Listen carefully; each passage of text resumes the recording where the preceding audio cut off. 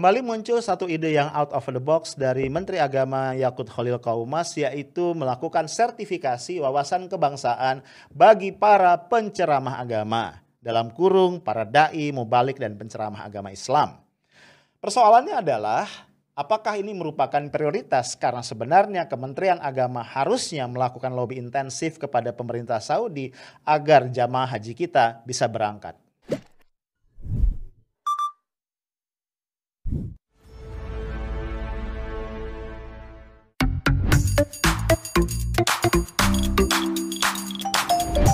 Halo guys, ketemu lagi kita di Coffee Break edisi hari Rabu 2 Juni 2021.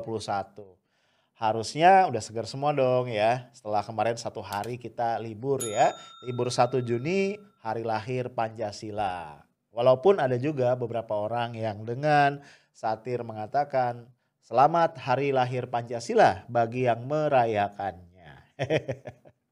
Of course ya guys, ini disclaimer ya, kita tidak lagi berdebat mengenai substansi Pancasila sebagai falsafah dan dasar negara. Itu sudah final ya, sudah close dan kita semua sepakat Pancasila yang kita anut, yang kita yakini, yang kita jadikan dasar bernegara adalah yang ada di pembukaan Undang-Undang Dasar 1945. Nah disitulah perdebatannya, apakah Pancasila lahir pada tanggal 1 Juni ya, ketika Bung Karno berpidato di depan sidang BPUPKI tentang 5 dasar negara yang dia usulkan, atau pada tanggal 18 Agustus ketika PPKI bersidang mensahkan Undang-Undang Dasar dan di dalam preambelnya ada 5 dasar tersebut. Walaupun memang kalau kita lihat di dalam Undang-Undang Dasar tidak disebutkan secara eksplisit nama dasar negara kita adalah Pancasila ya. Oke. Tapi kita nggak akan ngebahas itu ya. Hari ini, sore ini gue pengen ngajak lu ngobrol tentang Menteri Agama kita Yakut Khalil Qaumas ya.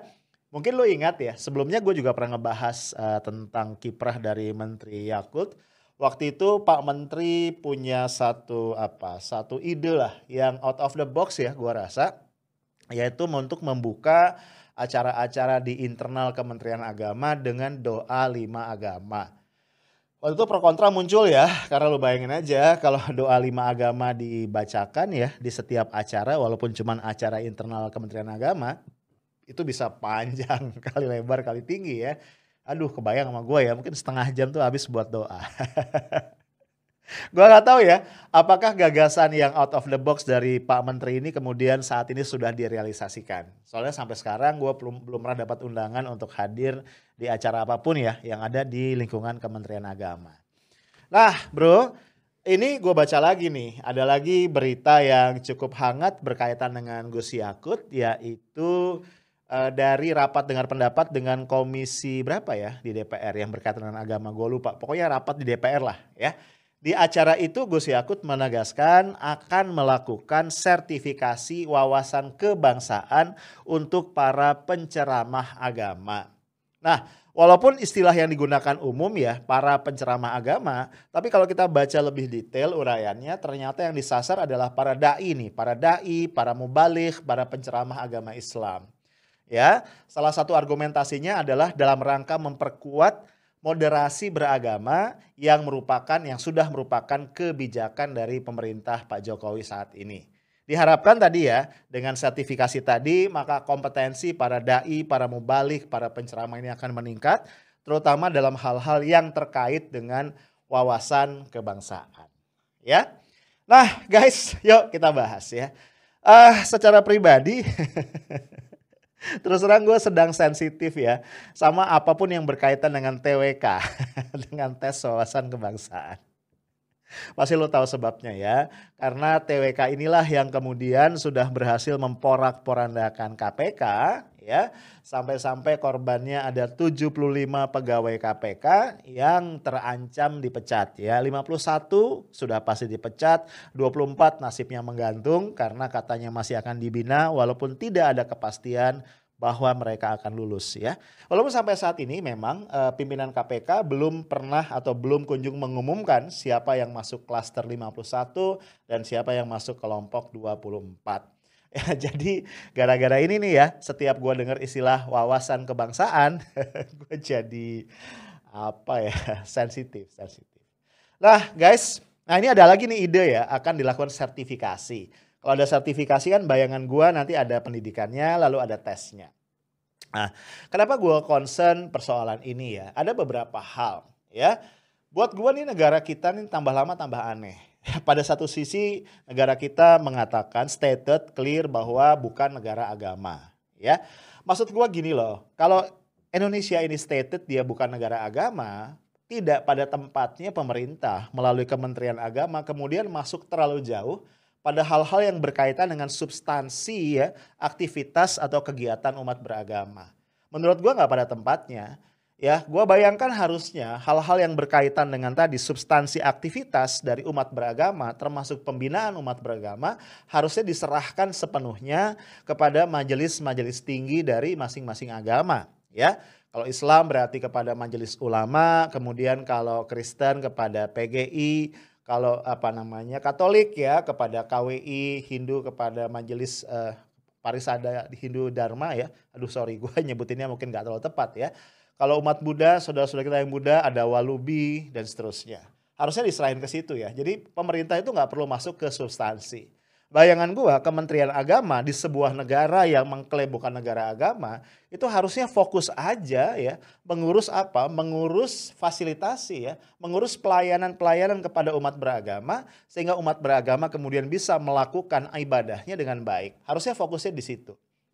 Jadi menurut gua ini paradoks. Dan gue jadi ngeri ya, mungkin gue terlalu paranoid. Tapi situasi seperti ini, di mana ada gejala bahwa pemerintah lewat beberapa pintu itu ingin mengontrol cara berpikir warga, cara berpikir rakyat, cara berpikir masyarakat. Ini kok ya jadi mirip-mirip ya, sorry ya, negara komunis gitu loh. Iya kan, di negara-negara otoriter ya seperti Korea Utara atau mungkin China, gua nggak tahu ya. Di Kuba apa gitu apa enggak gua nggak tahu ya. Tapi jelas mungkin di Korea Utara itu pemerintah kan memang masuk sangat jauh ke dalam ranah privat dari masyarakatnya dan kemudian berusaha dengan berbagai cara untuk mengontrol cara berpikir masyarakat gitu. Nah ini yang gua khawatirkan ya. Lu bayangin aja kalau misalnya ya penceramah agama itu sudah harus disertifikasi oleh pemerintah, diuji oleh pemerintah, termasuk terkait dengan hal-hal yang berhubungan dengan ideologi negara begitu, waduh ya itu tadi ya. Kebayang gak sih nanti ya, ini imajinasi gue yang mungkin lebay ya. Kalau kita kemudian datang atau hadir khutbah atau ceramah di masjid-masjid, di musola, nanti akan relatif seragam gitu loh. Ya, nanti akan susah dibedakan ini antara ceramah agama dengan kuliah Pancasila ya atau dengan apalah yang lain-lain gitu ya. Jadi ini yang gue worried ya. Coba lu bayangin ya. Misalnya orang-orang seperti Ustadz Hadi Hidayat ya kan atau siapa Agim atau Ustadz Abdul Somad ya. Siapa lagi tuh ya. Masa ia mau disertifikasi? Gua nggak tahu ya kalau adu wawasan keagamaan gitu ya dengan Menteri Agama menang siapa? Jogjo. Jadi poin gue adalah gue sangat gak setuju kalau kemudian pemerintah lewat Kementerian Agama masuk tadi terlalu jauh dalam hal-hal yang berkaitan dengan substansi ya, substansi kehidupan beragama dari masing-masing umat beragama. Karena menurut gue Kementerian Agama nggak punya kompetensi itu. Jadi serahkan aja ke tadi ya ke lembaga-lembaga atau ke gua menyebutnya majelis-majelis tinggi dari masing-masing agama. Gua sempat ya, gua lupa. Ya gua pernah ngomong di satu podcast tapi gua nggak ingat podcast yang mana ya. Waktu itu gua bikin ketika Menteri Agamanya masih Pak Fahru Rozi. Ya, kalau gua nggak salah waktu itu ada juga gagasan untuk sertifikasi apa segala macam. Intinya gua bilang begini, gua akhirnya lebih punya pendapat yang agak-agak ekstrim ya. Gimana kalau Kementerian Agama itu kita bubarin aja. Ini ide gila sih ya. Banyak banget teman gue yang komplain, lu jangan gitu dong Rif. Ya, gue akhirnya berpikir ya, ini Kementerian Agama nih daripada bikin gaduh, bikin ribut ya, menimbulkan gesekan-gesekan yang gak penting, yang sebelumnya gak ada gitu. Ini kenapa Kementerian Agama gak dibubarin aja? Ya, kita serahkan saja urusan agama kepada masyarakat, kepada siapa tadi? Kepada majelis-majelis tinggi dari masing-masing agama. Jadi majelis-majelis tinggi tadi yang kita perkuat. Nah, kalaupun pemerintah ya masih harus berperan dalam kehidupan beragama dari umat beragama, karena bagaimanapun kan bangsa kita adalah bangsa yang religius, kita bentuk kementerian baru yang judulnya, nomenklaturnya adalah Kementerian Pelayanan Umat Beragama. Ya, mirip-mirip kalau di beberapa negara Timur Tengah itu ada Kementerian Wakaf dan Haji gitu. Ya, jadi memang diurus itu adalah pelayanan. Pemerintah menjadi fasilitator bagi umat beragama untuk melaksanakan kewajiban-kewajiban beragamanya. Jadi sama sekali nggak masuk ke substansi. Ya, karena gua khawatir yang namanya pemerintah itu pasti kan nggak bisa lepas dari pertimbangan-pertimbangan dan kepentingan-kepentingan politik ya, apalagi dengan situasi kita sekarang ya, pengaruh dari partai berkuasa ya, pengaruh dari broker atau dari cukong politik itu kan sangat kental ya, kita nggak usah menutup mata lah, nggak usah pura-pura nggak tahu. Nah ini kan menyusup nih ke lembaga-lembaga pemerintah termasuk ke kementerian, termasuk ke Kementerian Agama ya. Nah gua khawatir ya misalnya narasi radikal-radikul yang beberapa tahun terakhir ini diusung ya, bahkan juga dijadikan satu wacana atau narasi yang banyak dibicarakan oleh Kementerian Agama merupakan bagian dari konstelasi besar itu. Nah ini yang kemudian menurut gua menimbulkan konflik yang nggak penting ya. Kenapa? Karena lagi-lagi yang disasar ini ya persoalannya, yang disasar adalah umat Islam. Kalau mau bicara sertifikasi misalnya tadi ya, sertifikasi wawasan kebangsaan bagi para penceramah agama, semua dong ya. Pendeta, pastor ya, biku segala macam disertifikasi gitu. Cuma kan ya ribet amat ini negara ya. Kayak nggak ada urusan lain yang lebih urgen, yang lebih penting untuk segera diatasi dan dibereskan. Ya, kembali ke ide dasar gua tadi ya. Gua pengen Kementerian Agama ya, kalaupun tetap mau ada, esensinya lebih banyak menjadi Kementerian Pelayanan ya, pelayanan pada umat beragama. Dan kalau itu paradigmanya akan jauh lebih baik menurut gua. Akan lebih minim konflik ya, dan kemudian negara ini akan jauh lebih adem ya. Karena tadi itu bagaimanapun menteri itu jabatan politik ya. Ada pesan-pesan politik yang ada di kepala menteri, termasuk di kepala menteri agama. Dan itu yang rawan tadi perbenturan dengan umat dan berbahaya. Masa iya pemerintah konflik mula sama rakyatnya kan gitu ya. Nah, kalau fokusnya pada pelayanan, nah ini baru asik. Kalau fokusnya ke sana, gue ingin mengingatkan nih ya Gus Yakut. Daripada tadi ya bikin kontroversi dengan ide-ide yang sangat out of the box, ada hal mendasar yang harus dibereskan. Dan kalau ini bisa dibereskan oleh Gus Yakut, gue yakin ya umat Islam yang merupakan mayoritas di Indonesia ini akan jatuh cinta sama Gus Yakut, akan sangat berterima kasih. Yaitu apa? Membereskan agar kembali Indonesia mendapatkan kuota haji dari pemerintah Saudi. Lu bayangin aja, Indonesia yang merupakan negeri muslim terbesar di muka bumi, mayoritas Islam gitu ya. Ini sudah 2 tahun berturut-turut nggak dapat kuota haji. Ya, bayangin. Bahkan orang Indonesia nih sampai hari ini belum bisa masuk nih ke Saudi. Padahal gue baca berita ya, otoritas Saudi sudah membuka pintu masuk bagi orang-orang dari 11 negara. Lah, kenapa kita enggak gitu loh, ya. Dan sampai hari ini kan simpang siur ya. Apa yang merupakan alasan ya otoritas Saudi belum memberikan izin kepada jamaah haji kita untuk berangkat ke sana untuk melaksanakan ibadah haji.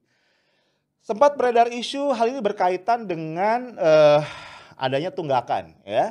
Pemerintah kita belum membayar biaya pemondokan kalau nggak salah atau biaya-biaya lainnya. Walaupun kemudian ya ketika rame ini kemudian dibantah. Gua nggak tahu juga ya.